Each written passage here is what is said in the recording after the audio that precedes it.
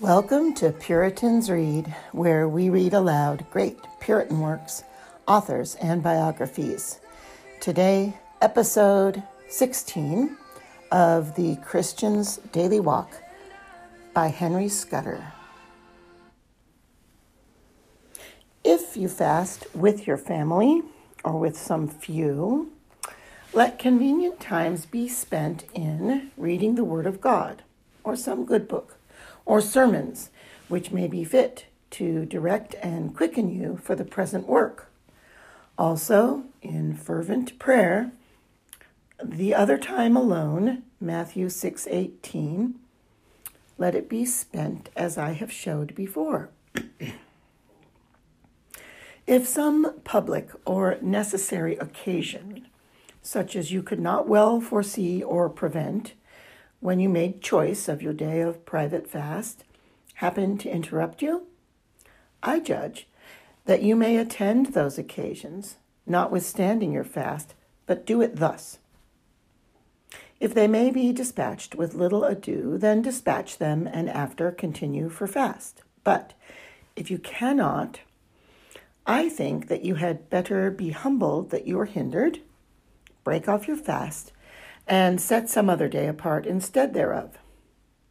Even as when a man is necessarily hindered in his vow, Numbers 6, 9 through 12. The benefits of religious fasting. The benefit that will accrue to you by religious fasting will be motive enough to a frequent use of it, as there shall be cause.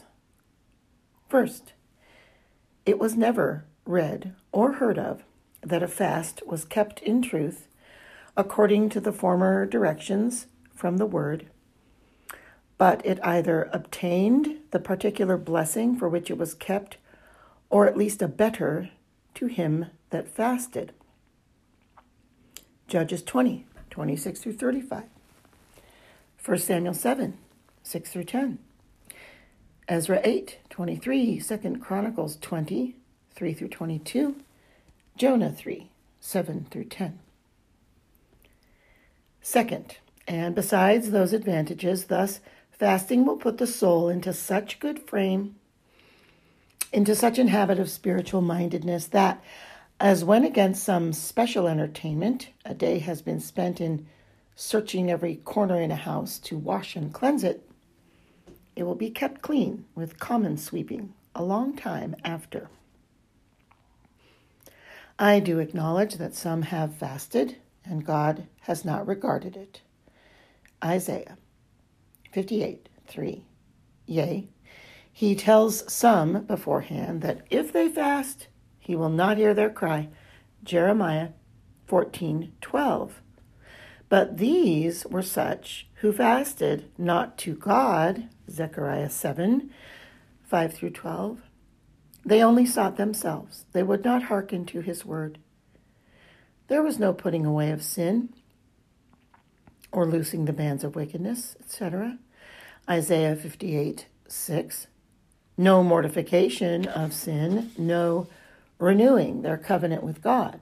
Now, unless we do join the inward with the outward, we may fast, but the Lord sees it not.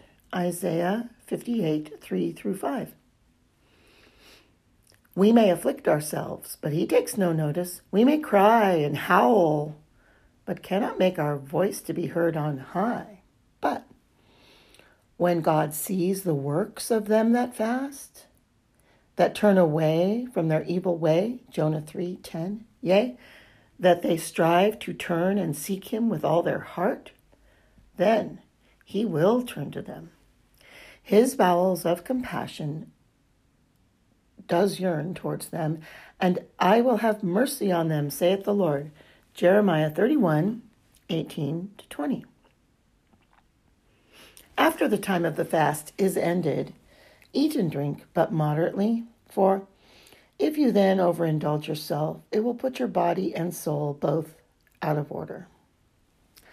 Secondly, your fast being ended, hold the strength which you got that day as much as you can. Keep your interest and holy acquaintance which you have obtained with God and the holy exercises of religion.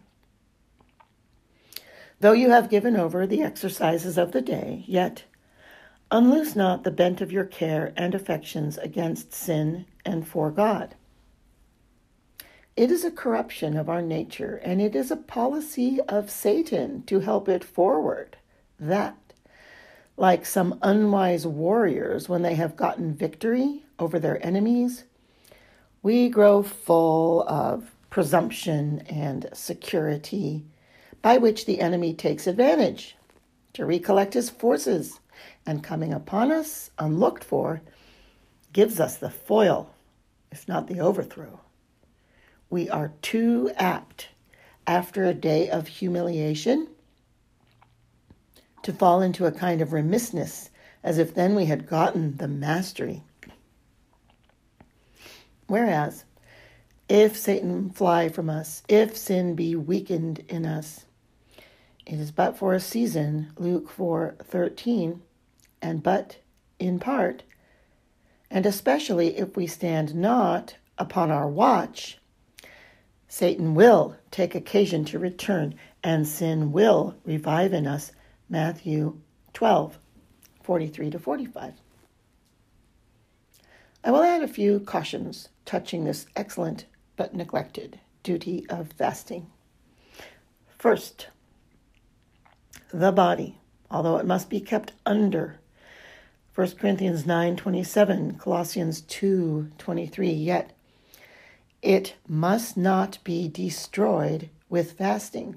It must not be so weakened as to be disabled to perform the works of your ordinary calling.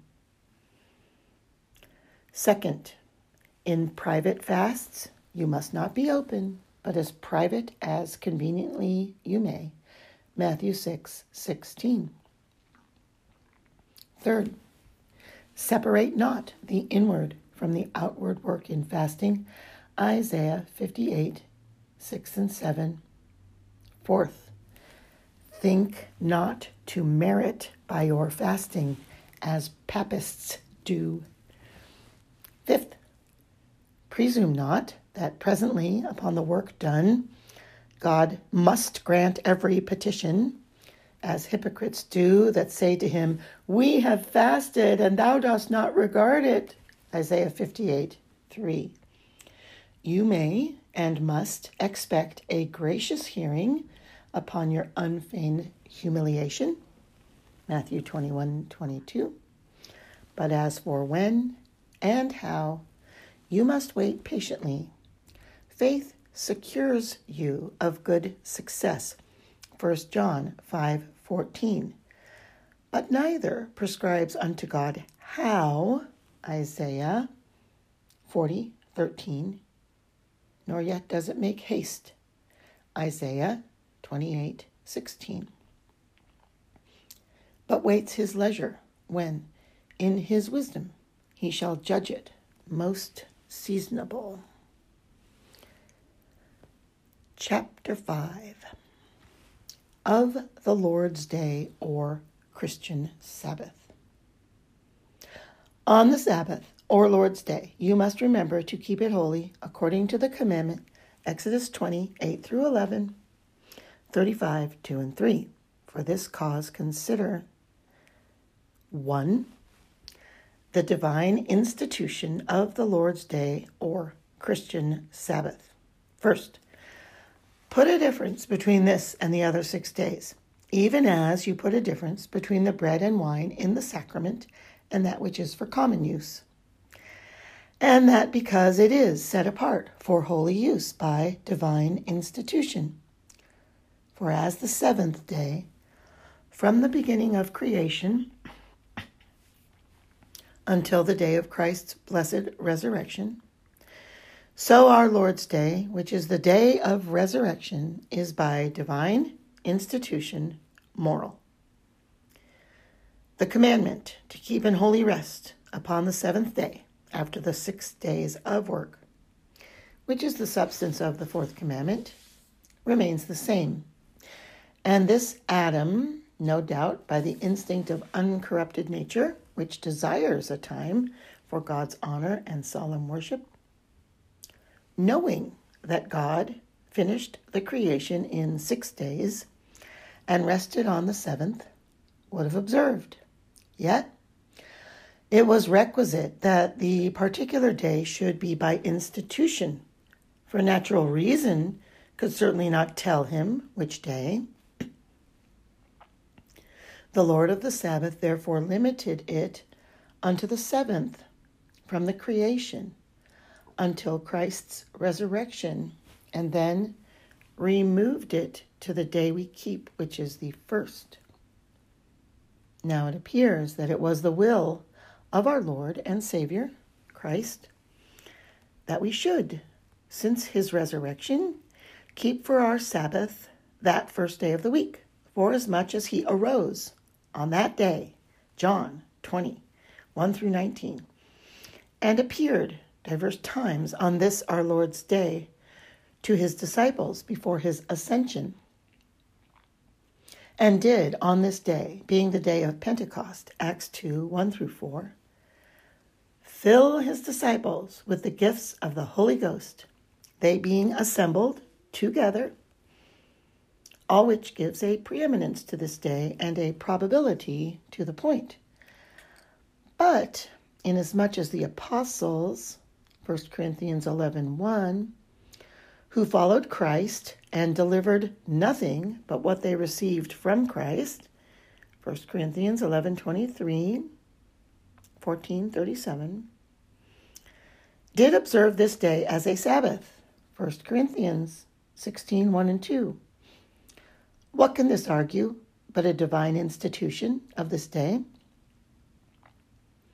The Apostle Paul might have chosen any other day for the people to assemble to hear the word and receive the sacrament, but they assembled to receive the sacrament and to hear the word upon the first day of the week, which is our Lord's Day, Acts 20, 6 and 7. Now, the approved practice of the apostles and of the church with them, recorded in Scripture, carries with it the force of a precept. Moreover, the Spirit of God honors this day with the title of the Lord's Day, Revelation 1:10, as he does the communion with the title of the Supper of the Lord, 1 Corinthians 10:21, 11:20. What does this argue? But as they both have reference to Christ, so they are both appointed by Christ. The Spirit of Christ knew the mind of Christ, who thus named this day.